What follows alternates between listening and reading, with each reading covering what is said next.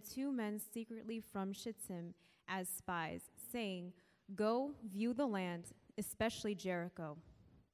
And they went and came into the house of a prostitute whose name was Rahab, and lodged there. And it was told to the king of Jericho, "Behold, men of Israel have come here tonight to search out the land." Then the king of Jericho sent to Rahab, saying, "Bring out the men who have come to you, who entered your house, for they have come to search out all the land." But the woman had taken the 2 men and hidden them. And she said, "True, the men came to me, but I did not know where they came from. And when the gate was about to be closed at dark, the men went out. I do not know where the men went. Pursue them quickly, for you will overtake them." But she had brought them up to the roof and hid them with the stalks of flax that she had laid in order on the roof. So the men pursued after them on the way to the Jordan as far as the fords, and the gate was shut as soon as the pursuers had gone out. Before the men lay down, she came up to them on the roof and said to the men, "I know the Lord has given you the land, and that the fear of you has fallen upon us, and that all the inhabitants of the land melt away before you. For we have heard how the Lord dried up the water of the Red Sea before you when you came out of Egypt, and what you did to the 2 kings of the Amorites who were beyond the Jordan, to Sihon and Og, whom you devoted to destruction. And as soon as we heard it, our hearts melted, and there was no spirit left in any man because of you. For the Lord your God, He is God in the heavens above and on the earth beneath. Now then, please swear to me by the Lord that, as I have dealt kindly with you, you will also deal kindly with your father's house, and give me a sure sign that you will save alive my father and mother, my brothers and sisters, and all who belong to them, and deliver our lives from death." And the men said to her, "Our life for yours, even to death. For you do not tell this business of ours. Then when the Lord gives us the land, we will deal kindly and faithfully with you." Then she let them down by the rope through the window, for her house was built into the city wall, so that she lived in the wall. And she said to them, "Go into the hills, or the pursuers will encounter you, and hide there 3 days until the pursuers have returned. Then afterward you may go your way." The men said to her, "We will be guiltless with respect to this oath of yours that you have made us swear. Behold, when we come into the land, you shall tie this scarlet cord in the window through which you let us down, and you shall gather into your house your father and mother, your brothers, and all your father's household. Then if anyone goes out of the doors or your house into the street, his blood shall be on his own head, and we shall be guiltless. But if a hand is laid on anyone who is with you in the house, his blood shall be on our head. But if you tell us this business of ours, then we shall be guiltless with respect to your oath that you have made us swear." And she said, "According to your word, so be it." Then she sent them away, and they departed, and she tied the scarlet cord in the window. They departed and went into the hills and remained there 3 days until the pursuers returned, and the pursuers searched all along the way and found nothing. Then the 2 men returned. They came down from the hills and passed over and came to Joshua the son of Nun, and they told him all that had happened to them. And they said to Joshua, "Truly, the Lord has given all the land into our hands, and also all the inhabitants of the land melt away because of us." This is the word of the Lord.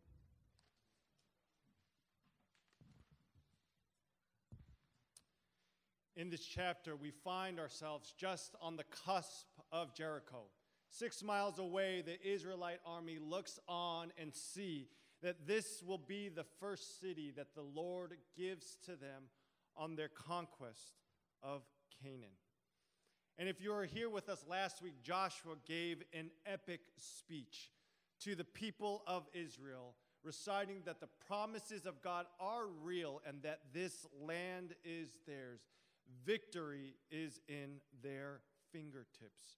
And I just want to reiterate, I hope that you guys had a chance to go back and really read Joshua chapter 1. I know most of us, when we read Joshua chapter 1, we try to do it in our quiet time format, where it's really quiet with a cup of coffee. But I encourage you to read it with the Lord of the Rings soundtrack in behind you, or listening it.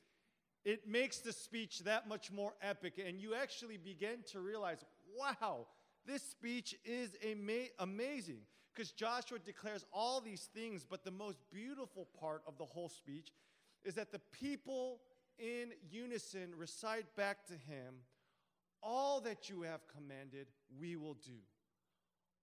Wherever you command us to go, we will go. And these people are 100% behind Joshua, and they end this beautiful chorus saying, only be strong and courageous. They repeat the actual words of God that God had spoken to Joshua. It's amazing, and it's beautiful. So usually when we're watching this in the movie, we would expect them to charge right after this emotional speech. But actually what happens is we get chapter 2, a unique scene in which we see the spies deployed out into Jericho. And I believe the author purposely places this scene here to make us pause and stop and consider what God is about to do. Chapter 2 serves a very important function in not just telling the history of Israel, but telling the history of redemptive salvation to the people of God. For here in chapter 2, we are not only introduced to Rahab, but we are introduced in how salvation works, not just for the Israelites, for all the people to come. So, we see in chapter 2, Joshua deploys 2 spies. And what are the function of spies? Why has Joshua done this? Well, the spies serve as analysts, or people who can gather information about the land. Joshua has full confidence that God has given him Jericho, but he needs to know how God has given him Jericho. Are they supposed to go by the west wing, or the north side, or the south side? Are they supposed to attack with arrows? Where is the weakness? And he is sure that the Lord will give him this information. Are the people small? Are they bigger than the people? Any information that will allow him to win without any casualties is his intention for deploying these spies. I like this quote from Colonel David Hackworth. If you find yourself in a fair fight, you did not plan your mission properly. So the whole objective is to see how the Lord has given Joshua an advantage in this current conquest. So then we see that the spies go out into the land, and they find themselves in a house of a harlot, or a prostitute. We meet Rahab for the very first time. And as I was preaching this sermon in the morning, I realized that I have 2 main purposes in preaching this sermon. One is to tell you about the power of God and his words, and the second is to make sure that all future daughters born will be named Rahab. I think Rahab is one of the most underrated characters in the Bible. I know this because I don't know any Rahabs. I know a lot of Ruths, I know a lot of Esthers, and I know a lot of Marys, but no Rahabs. But Rahab is someone who is praised and adored in the Bible. She is truly one of the great pillars of the faith.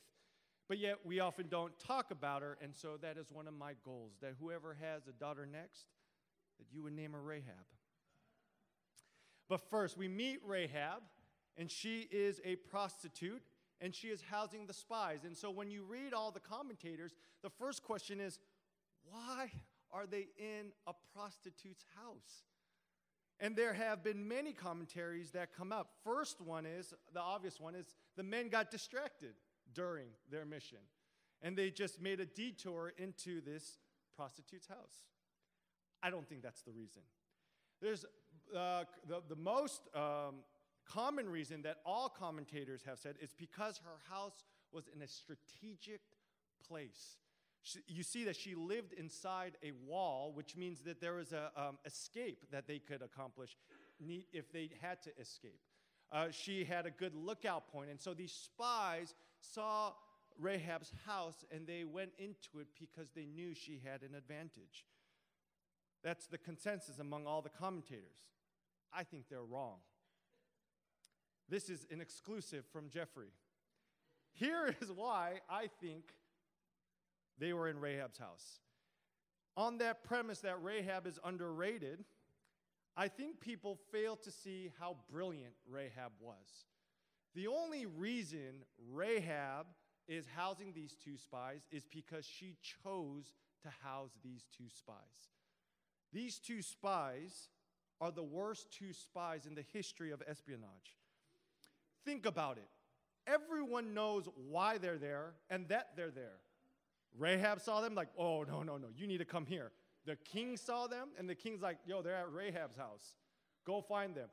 Everybody knew they were there and why they were there. These spies should not get any credit or any praise for their strategic decisions.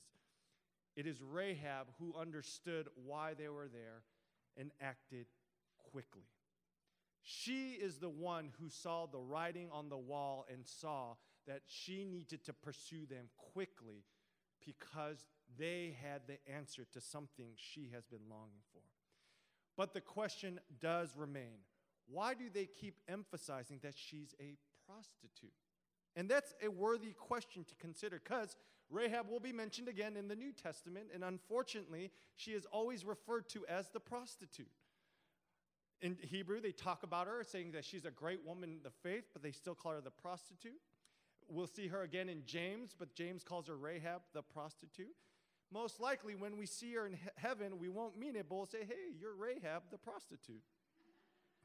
But why is this important to God? Because I believe it's there for a purpose. It's not just a way to categorize her. I think it's there to remind us who she was in society, what her status was. There's all these elements telling what kind of person Rahab was. She was poor. She lived in a wall. She didn't even have a home. She was literally on the fringes of society. She had no status, had no money. She was an outcast, which also means she was the perfect candidate to be used by God. We will see time and time again, it is God who uses the meek and the humble and the poor for his purposes. It is never the rich or wealthy person that he uses, but it's those who are on the fringes, the misfits, that he uses mightily. And I got to thinking, why? Why is this always the case? Is it because God simply wants to show he can use anybody? I think that's part of it, but I think there's another thing that I begin to realize about Rahab that I've noticed amongst other poor people. Poor people and Rahab have an understanding of life that nobody else has. They are more in tune with reality than the rich are. You see, the poor are able to see that life is very fragile, and that's the reality of life. The poor also see that there are circumstances out of their control, that they cannot simply will themselves out of a certain condition. That's reality. They also see that they are at the mercy of others. That is reality. And I think God uses people in these conditions because they are the most real. They understand life better than everybody. And we see all these characteristics come out in Rahab. Rahab does not stutter.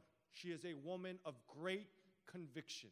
She does not, when she pulls the spies in, she does not question them. She simply knows who they are, and she understands exactly what's going to happen.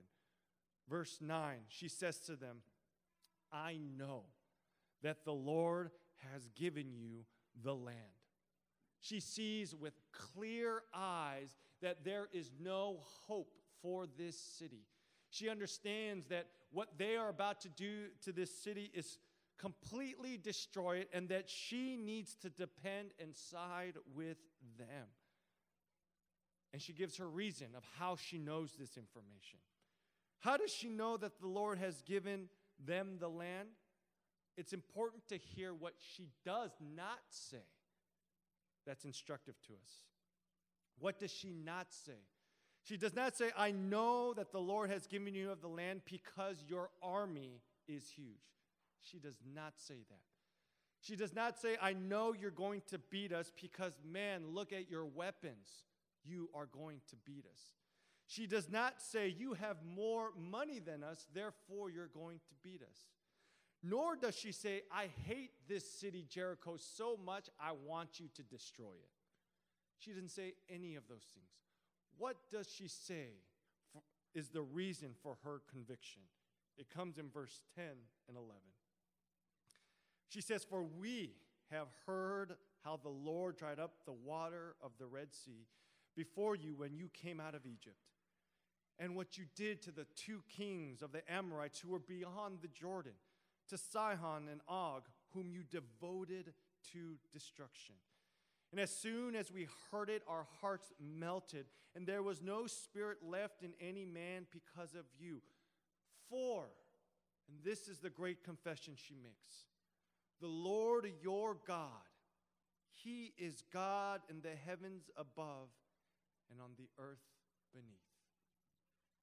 What Rahab realizes faster than anybody is this, that Yahweh is the true God of the universe.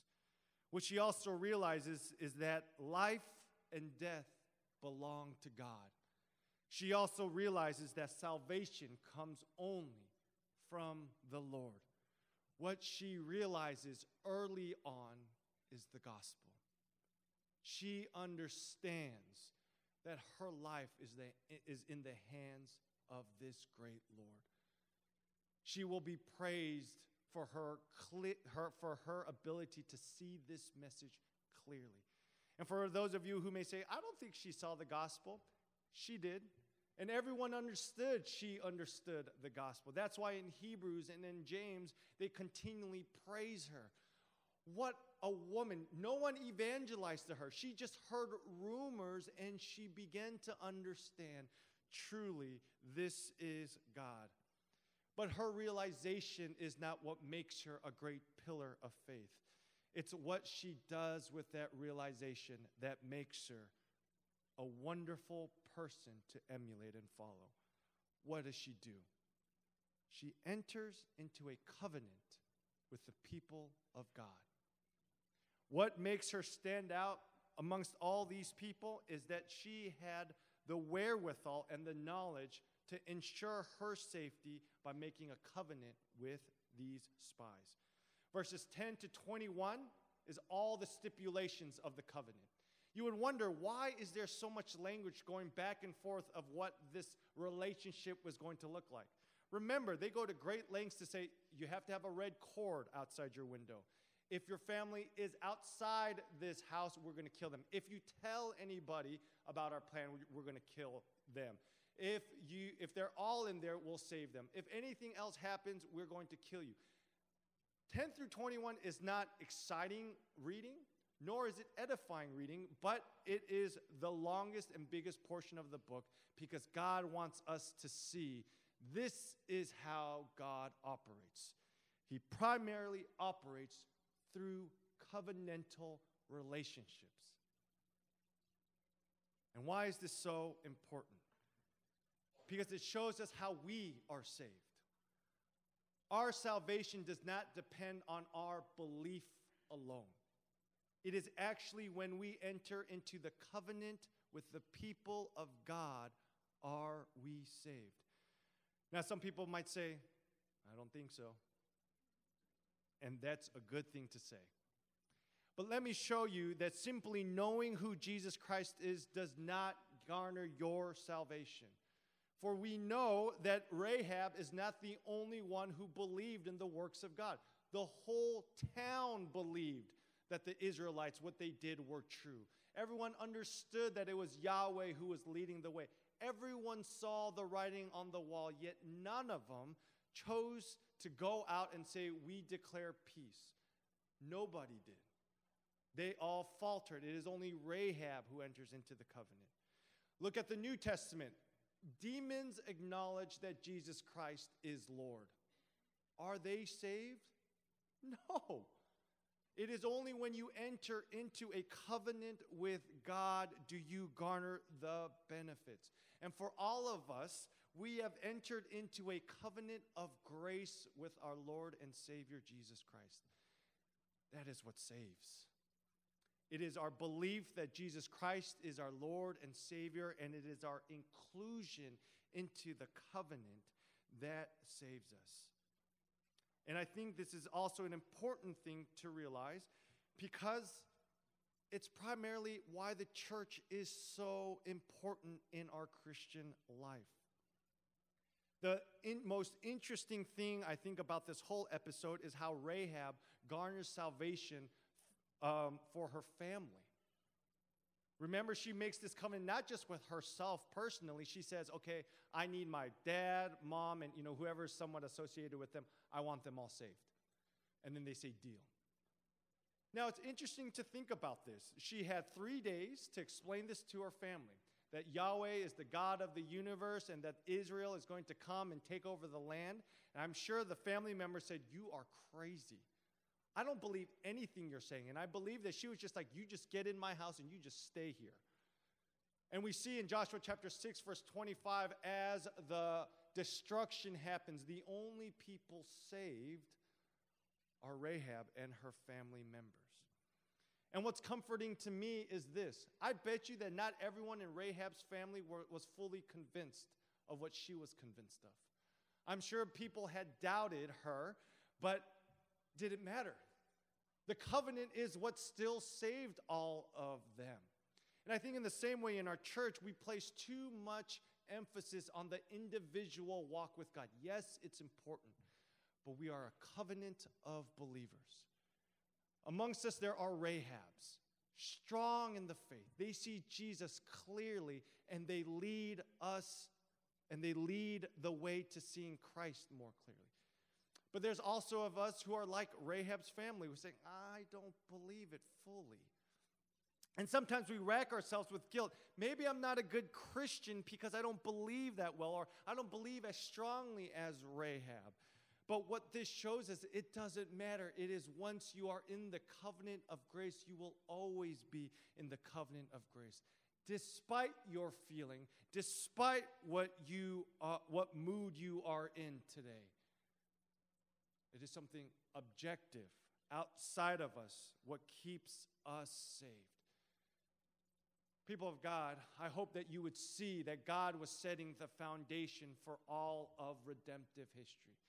It is Jesus who has saved us, not our feelings, not our good works, nor any of those things. And it is when we are entered into the covenant of grace that we are truly secure and safe, despite our beliefs. And I believe it is this action that Rahab performs that makes her a pillar of the faith. She garnered salvation not only for herself, but through her wit and through her ability to convince. She saved her family as well. And we will find out later that she is an important person of the faith. And why? Because it is through her lineage in which Jesus Christ, our Lord and Savior, is born.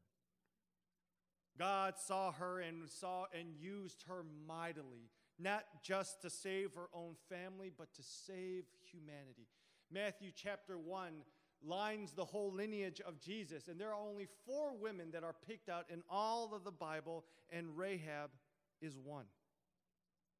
Also, when the author of Hebrews begins to talk about the stalwarts of the faith, he begins writing in chapter 11, everyone who is a great example of faith. He writes about Abraham, Jacob, Moses, and the 4th person he mentions is Rahab. And then he lists a bunch of names. They're like, yeah, there's a bunch of other names I can go on, but he puts an emphasis on those 4.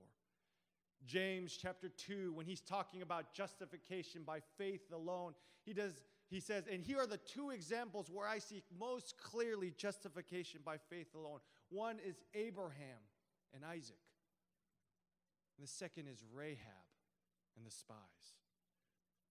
Brothers and sisters, Rahab's great ability to see the gospel is what sets her apart. And it's why she should be praised and adored. What faith she had. Mind you, no one evangelized to her. No one was actually seeking out her salvation. She merely heard the acts of God and believed. It's an amazing feat that we should all revel at. But brothers and sisters, I don't want you to simply think that this whole message is about Rahab. She is an important figure, and yes, she should be honored, but she is not the protagonist of this story. For it is the Word of God that is the protagonist of this story. Rahab only points to the power that really saves. Rahab, in entering the covenant, is only acknowledging all that she has heard. She has not done anything grand. All she has done is says, I have heard the good news of Yahweh, and I report it to you. I want to be one of you. And how do we know that the Word of God is the main star of this story? By the ending. As the two spies escape and leave Rahab's house, their whole mission was to report back to Joshua what great advantage they had. And when they come back, they have a glowing report. They said, surely the Lord has truly given us the land. And it's important to pause and hear what they did not say. They did not come back and say, we got them. Their wall stinks. We got them. We have way better weapons. We got them. We have them outnumbered 3-1. They don't say any of those things, nor do they say we have a great ally named Rahab. They don't even mention her. They come back and they say to Joshua, truly the Lord has given us the land for what purpose? They have heard the words of God. The words of God have stricken their hearts and they have melted. The gospel has gone forth and they don't have a chance. And this is what compels Joshua to charge in chapter 3. It is not anything that they have or possess. It is not anything that the Lord is going to do. Simply that the word of God now resides in Jericho, that they no longer have a fighting chance. And this spoke to me greatly, because oftentimes what we do is doubt the Word of God. We doubt that the Word of God has any power in our life. Oftentimes, as a preacher, I always think, man, if I could just articulate my thoughts a little bit better, man, more people would come to the faith. Or if I was a little bit better of a storyteller, man, I'm sure people would hear the gospel more clearly. Man, if I was way better looking and 6'4", I'm sure people would come to the faith. It's irrational, but that's what I often think. And I think when we go to evangelize to folks, we say, people won't listen to me because I have nothing of value to say. People often forget that we possess something truly powerful. Even as a church, sometimes when we think of how we're going to reach the neighborhoods, we often think we need more money. We need better pastors. We need better music. We need a better building. We'll often think of all these reasons, but yet Joshua 2 continually reminds us, as long as you have the Word of God, anything is possible. Oftentimes, we don't even see if the gospel is being talked about in our neighborhood. We see how can we deploy our resources to take over the neighborhood. But in truth is, all this neighborhood really needs is to transform. Is yes, money would help, but they need the gospel, the good news of Jesus Christ. So my charge to you today is this. Be like Rahab and believe in the gospel. We do possess something very powerful. It can take down cities, right wrongs, cure injustices. The power of God is real. We don't need to wait for money. We don't need to wait for some policy to be enacted. we can simply go out and spread the news of Jesus Christ. My hope is that one day we'll go out there and we'll come back and you'll say, Pastor Jeffrey, Astoria doesn't have a chance. They have heard the word of God. Let's pray. Father, we thank you for the power of the gospel. We thank you that you are our beloved and that you give us your attributes and your love and your mercy to give to the world. Lord, we long to be like Rahab, to believe and to enter into this covenant with you, which we are a part of. But our hope does not stop there. Our hope is that more people outside of this covenant would hear the word of God and join this glorious procession to heaven. We pray that you would be seen in Astoria and in New York, and that all may come to the saving knowledge of you and glorify your holy name. We thank you, God. We pray all these things in Jesus' name. Amen.